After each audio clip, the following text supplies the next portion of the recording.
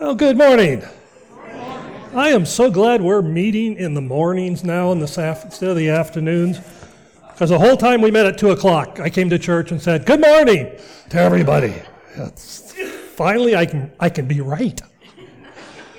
It's wonderful. Well, again, it's Mother's Day, so all you mothers out there, I hope you enjoy one day of people over-appreciating you to make up for the 364 days of the year that they underappreciate you. Before I get into the sermon this morning, I want to talk about what's going to happen here at Crossway Church over the next 6 to 7 months. When Pastor John came to me a couple months ago and he asked if I would do pulpit supply again during the time that we're going to be without a pastor, I said no. I didn't want to do that. I said, I don't want to be pulpit supply. I want to be the intern pastor. I want to fill in. I want to do everything a pastor does during this time. And so the board had to talk about that. And they said, okay, yeah, you can be the interim pastor. And I said, okay, that's 2. I'm going to preach on Sunday morning, I'll be the interim pastor. Let's go for the hat trick. So I asked the board, would you let me lead in the search for the new pastor? I have a program that I've been involved in, and I think it would be a lot of help. And the board said, okay, we'll pray about that. And they came back and said, okay, you can do that. So I want to tell you a little bit about what that means, this program that we're using to find a new pastor. First of all, we're putting together a pastoral search team. And it's going to be made up of the different demographic representatives of the church. And there's a handbook that they're going to use to walk through it. And that team is going to work hard over the next 6 months to put together, we have one goal, finding God's man for this church. And we've got to go through a lot of stuff. You got to kiss a lot of frogs to find a prince, you know? So we're going to be working on that. But we need your help. We're going to ask you to fill out a couple surveys. The first one, we want you to evaluate what you feel are the strengths and weaknesses of our church. We need you to be honest if we're going to represent our church correctly to possible candidates that might be considering our church, because they're going to want to know what's this church like. They're interviewing us as much as we're interviewing them. So we're going to be doing this survey. And then we're going to do another survey. And that is, what do you want to see in a new pastor? What characteristics? Now, of course, we all want the perfect pastor, right? You know, we want 10s across the board. The survey is going to allow you to prioritize attributes. And this is going to help the board as we interact with individuals that might become our next pastor. The task force will keep you informed regularly of our progress and what's going on. We're going to need your prayers. We're going to need your help. We're going to need your engagement in this whole process to make it work. Now, I'm going to be the primary speaker on Sunday morning for about 6 months. Pastor Chad's last week is, the first week in June, I believe. And then I'll be preaching after that. And I'm planning on doing a series on each of these 3 topics. I want to share them with you, hopefully to kind of prime the pump a little bit. The first series I want to do is a series we're calling Understanding the Bible. We're going to look at the Bible as a whole. We're going to see the general themes that run through the Bible. And this will enable you to quickly identify the context of Scripture, which will help you better understand the meaning of any scriptural passage because you understand the context of it. The second series I want to do, we're calling Understanding Christian Growth. In this series, we're going to identify the building blocks needed in developing your spiritual life. This will enable you to identify what's needed in your spiritual life, in your daily walk with God. The third series I want to do is called Understanding the Church. And in this series, we're going to identify what is the church and what is it supposed to be doing. And this will enable us as a church to identify our task as a church and see maybe where we need to make some changes. I'm really looking forward to the next 6 months. We're going to miss Pastor Chad and his wife and kids. You know, there's going to be there's going to be grief, okay, because we're losing something. There's going to be grief. But at the same time, I'm hoping that 6 months, and my prayer and the board's prayer, is God's going to use that time to strengthen us as a church. I'm going to prepare the landing field so the next pastor can land the plane, you know. So I'm excited about that. I hope you're excited about that. Sometimes people look at that transition period between one pastor and another pastor, and they say, oh, you know, okay, I can skip church, you know, or, you know, I can just go somewhere else for a while because nothing's going to happen. Well, a lot's going to happen in those 6 months, and I'm excited. I hope you'll get excited too. Now, as we mentioned, today's Mother's Day. 3 weeks from now, I think it's Memorial Day. 2 weeks after that is Father's Day. 2 weeks after that is the 4th of July.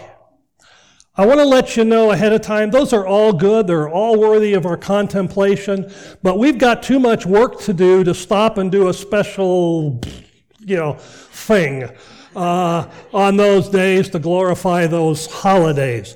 Okay, we will acknowledge them, but they're not going to be the focus of our worship service. There's some very important truths that we need to explore in these 3 series I'll be doing. Having said that, I do today want to look at some women in the Bible because it's Mother's Day. Okay, and I want to look at how they worshiped Christ, and through their example, maybe we can get an idea how we can do a better job of worshiping. Did you know that many of Jesus' disciples were women? Did you know that? Yeah. Over in Matthew chapter 14, verse 21, it talks about the women that were in the crowd when Jesus was preaching. It says there were about 5,000 men who ate, aside from women and children. There were women that were following Jesus around during his earthly preaching. Now, I use the word disciple, and maybe that confused some of you, thinking, well, no, there's only 12 disciples. No, there was an inner circle of 12 men that we called the 12 apostles. But the word disciple just means a follower. Jesus had thousands of disciples, men and women who followed him around. Now, if you know much about the geography of the Holy Lands, you know that Galilee is up here. That's in the north. And Jerusalem's down here. That's down in the south. Okay, and there's 50, 60 miles difference, I guess, between the two. And the verse we read in Matthew here, Jesus is up in Galilee, okay? And these are women from the local villages and areas around there, and they came out to hear him teach. If you go to Mark chapter 15, beginning in verse 40, we have a change in location. The location is no longer up in Galilee. Now Jesus is down in Jerusalem. It says, there were also women looking on afar off, among whom were Mary Magdalene, and Mary the mother of James, the Less, and Joseph, and Salome, whom also, when he was in Galilee, followed him and ministered unto him, and many other women which came up with him unto Jerusalem. So, you have the setting here that there are women who are following Jesus, not just when he's in their location, but they're going down to Jerusalem. Now, notice it says they went up to Jerusalem. Okay? In the Bible, up means elevation. For us Westerners, up means north. You know, we're going up to Bellingham. You know, we're going down to Oregon. No, you know, for them it's, you know, we're going up to Mount Hood. Well, no, that's down according to us. No, it's up. It's a higher elevation. So, Jerusalem's a higher elevation. The women came up with him to Jerusalem. Now, they did not have Uber. They did not have Lyft or Amtrak. They hoofed it. Okay? Out of their location, and they're following Jesus all those miles to Jerusalem. Jesus had a lot of women who were faithful disciples of him. Now, it's a shame today that the world views Christianity as being down on women. Jesus was never down on women. Many of his followers were women. So today I want to look at a couple of those women who followed Jesus and see what we can learn, see how they worshiped, how they encountered, what they did. And I'm going to use the two prime examples. I'm sure you already know about them, Mary and Martha. So let's look at Martha first of all. And for that we're going to go to Luke chapter 10, verses 38 to 42. Now, as they were traveling along, he entered a certain village, and a woman named Martha welcomed him into her home. And she had a sister called Mary, and who was listening to the Lord's word, seated at his feet. But Martha was distracted with all her preparations, and she came up to him and said, "Lord, do you not care that my sister has left me to do all the serving alone? Then tell her to help me." But the Lord answered and said to her, "Martha, Martha, you are worried and bothered about so many things, but only a few things are necessary. Really, only one. For Mary has chosen the good part, which shall not be taken away from her." So before we rag on Martha, let's look at her strengths, okay? She had some good strengths here. First of all, she was known as a hospitable homemaker.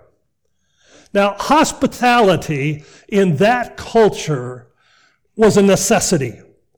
It was a social requirement. If somebody came to your house, you had to give them food, you had to give them water, you had to give them a place of rest, you had to give them some shade out of the heat. And Martha knew that that was something she had to do. In fact, it was considered shameful to turn anybody away from your door. Apparently, Martha's family met this requirement very well. Another good thing about Martha, Martha believed in Jesus. Mary and Martha both loved Jesus. They were both excited to have Jesus into their house.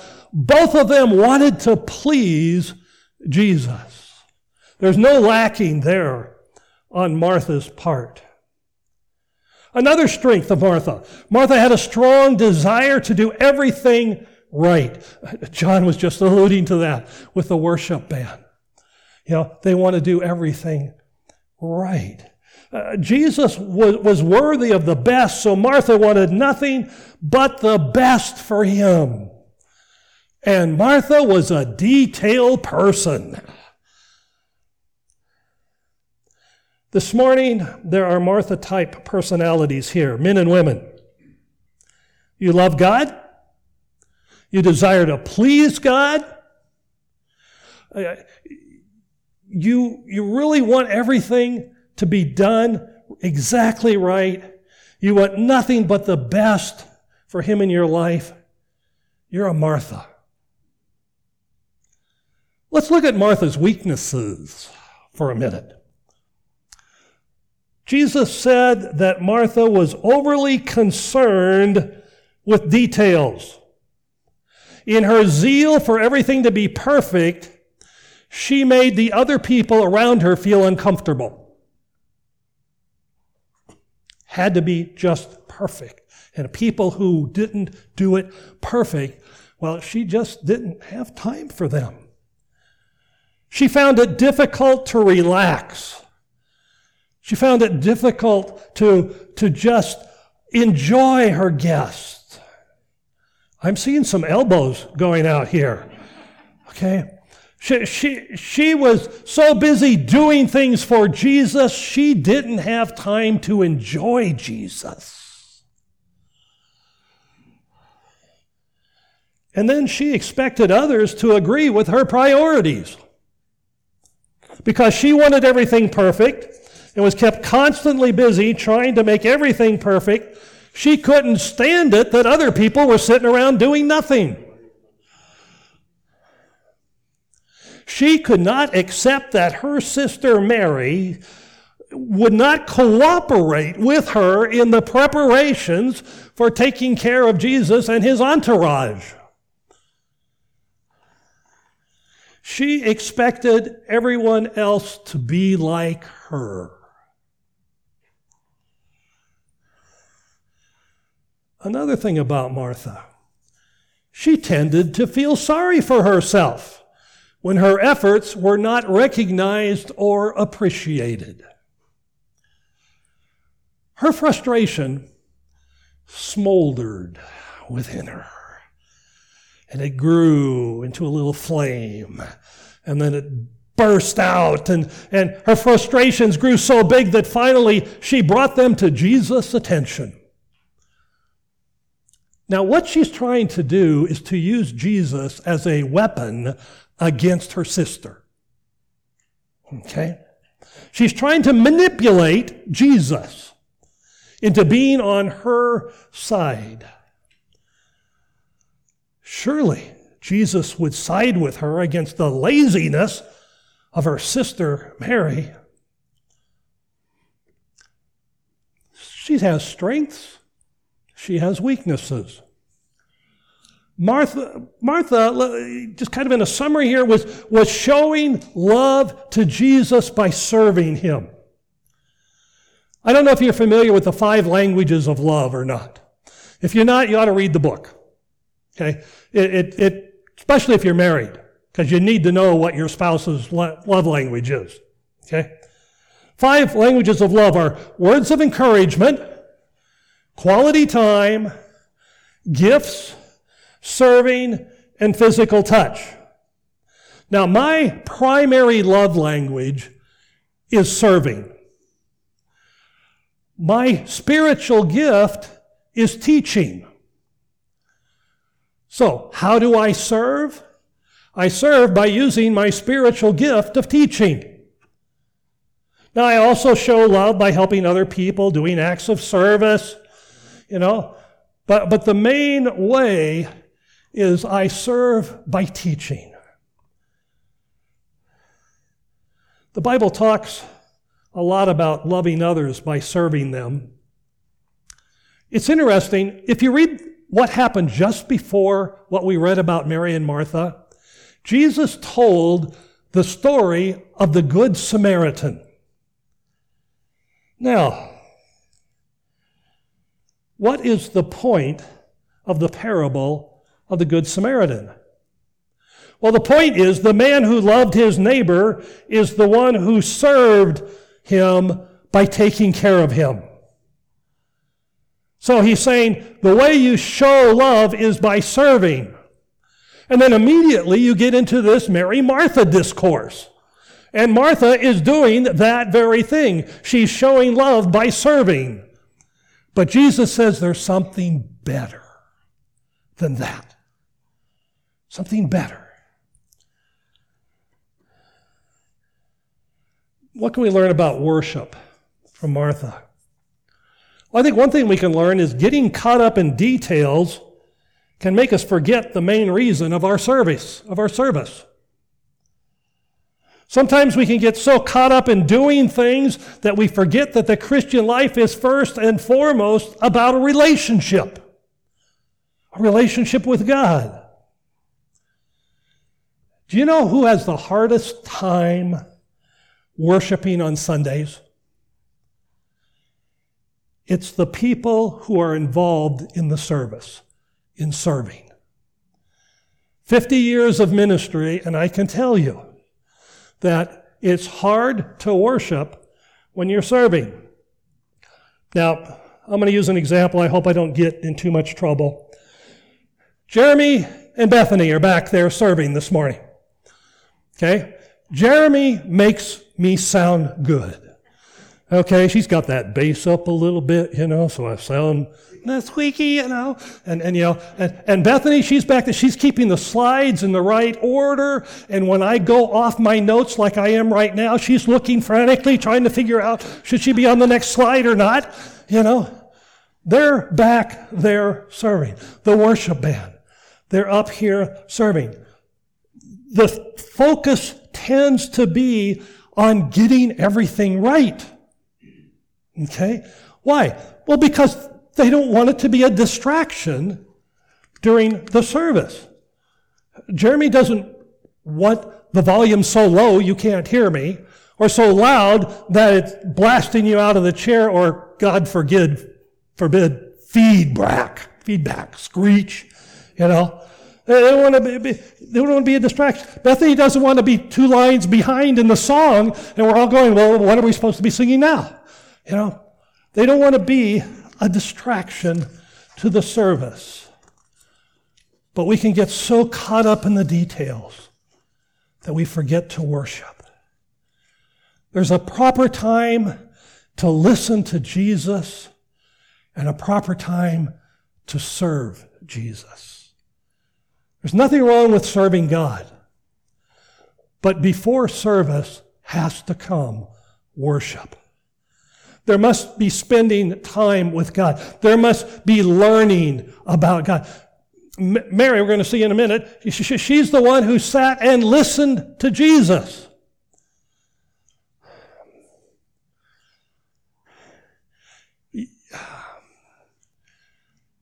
Martha was so upset with Mary because Mary just chose to sit and listen. People who serve in the church, and it's been my experience that 20% of the people are doing 80% of the work, the old 20-80 thing. And the tendency is that the people who are doing so much of the work tend to look down upon those who are just coming and listening. And that should not be. Because there are people who just need to come and listen before they serve. We need to spend time with God. We need to seek the face of Jesus, not just do working for Him. Now, don't let that stop you from serving, okay? I can just see the elder board going, oh my gosh, nobody's going to serve in the church anymore. They're all just going to sit there and listen. No. Well, did Martha learn her lesson?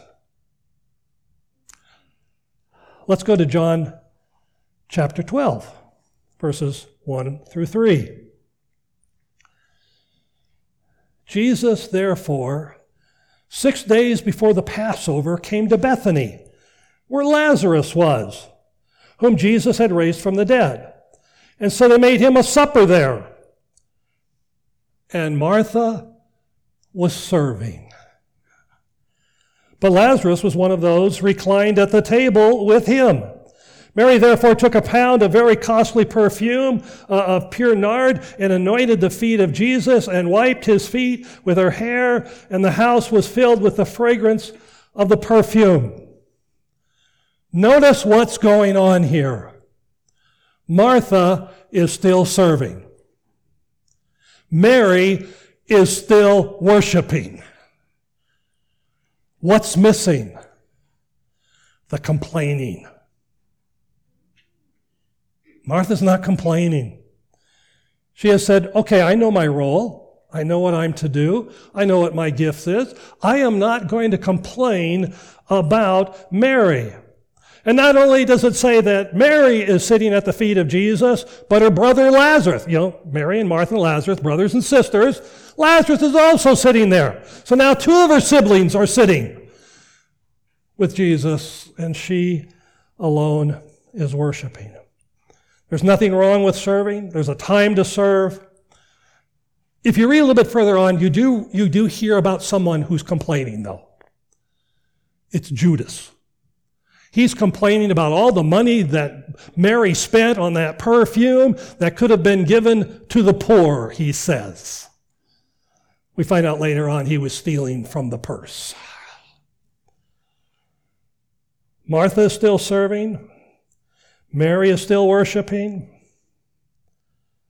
So, is it all even out? I don't think so. Because we have another passage of Scripture that talks about Martha, and I think we're going to see consequences of those who serve without worshiping. Over in John chapter 11, this takes place just a little bit before the John chapter 12 passage. Lazarus, her brother, has died. She sent for Jesus 2 days earlier. He's in town. Jesus doesn't show up to heal Lazarus. So, finally Jesus shows up, and Martha has this discourse with him. She says, Martha therefore said to Jesus, Lord, if you had been here, my brother would not have died. Even now, I know that whatsoever you ask of God, God will give you. Jesus said to her, your brother shall rise again. Martha said to him, I'm going to put my inflection in here as to what I think she said when she said these words, I know that he will rise again in the resurrection on the last day. Jesus said to her, I am the resurrection and the life. He who believes in me shall live even if he dies. And everyone who lives and believes in me shall never die. Do you believe this? She said, yes, Lord, I believe that you are the Christ, the Son of God, even who came into the world. What's going on here? Let's take a minute and think about it. Martha is having a crisis of theology. Okay? She knows that Jesus could have showed up and healed her brother, and he didn't. Second, she knows that Jesus didn't come in time. She knows the correct theology about the resurrection and all of that. But did you pick up the bitterness in her voice? Did you see how accusatory she was of Jesus? And then what happened? Jesus does something that I find completely amazing. The next two verses, 28 and 29. And when she had said this, she went away. Think about that for a minute. She went away. She'd said her piece, she was gone. Calling Mary her sister, saying secretly, the teacher is here and is calling for you. And when she, Mary, heard it, she arose quickly and was coming to him. Wow. She leaves, I think in a huff. Okay? And before she walks out the door, Jesus says, I want Mary. I want Mary to come. I want to talk with Mary. Wow. Why did he say that?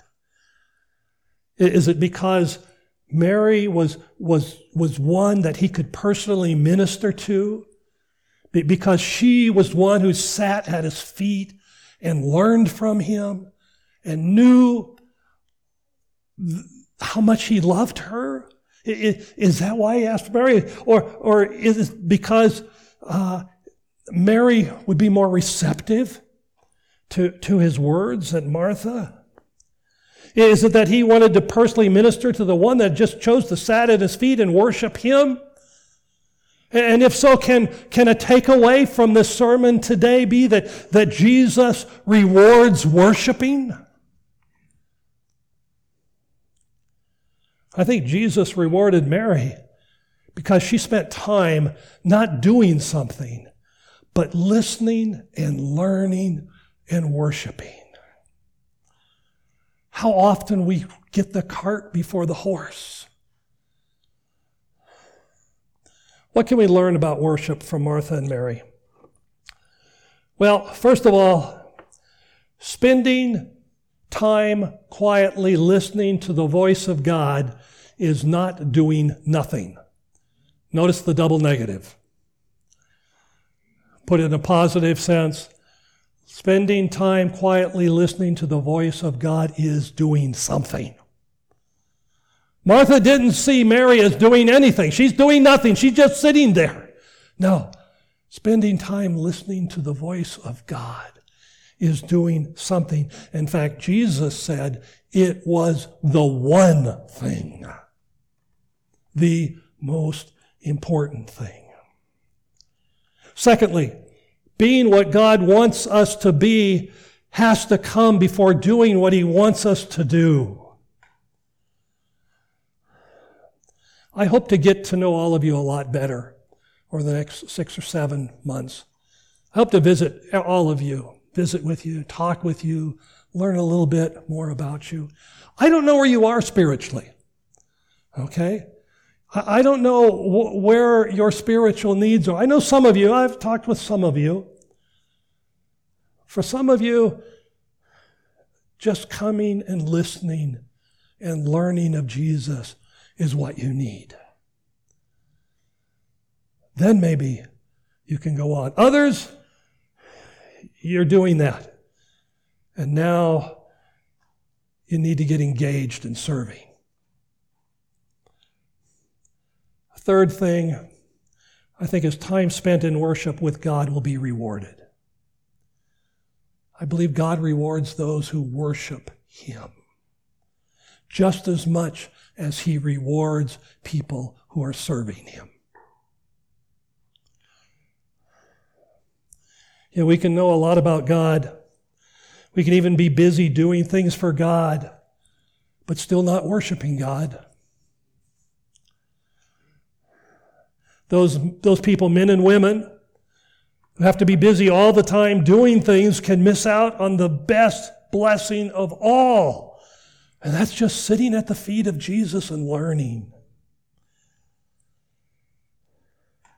In our Western culture, we value busyness.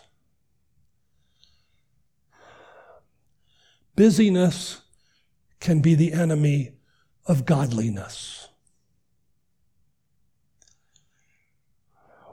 We need to let the work go for a while. We need to spend some time with God and allow God to transform us, because then when the crises of life come along, we don't go to God and accuse him of not caring.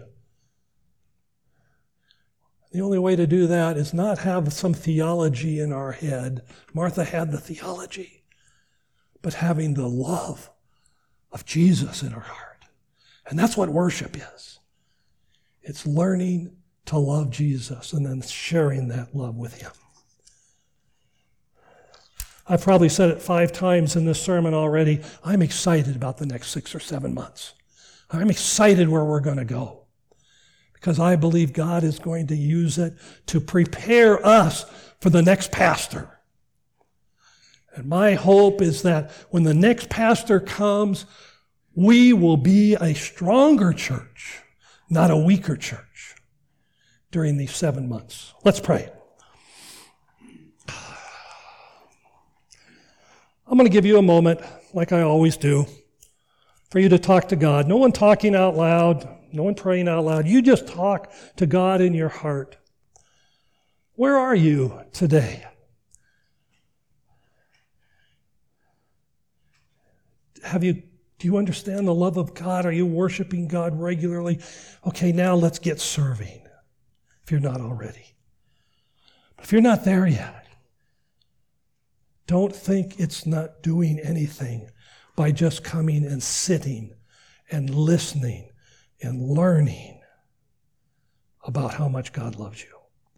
So you just take that moment, you talk to God, whatever it is you need to talk to Him about, you do it now in the quietness of your own heart. Then I'll close in prayer in a moment.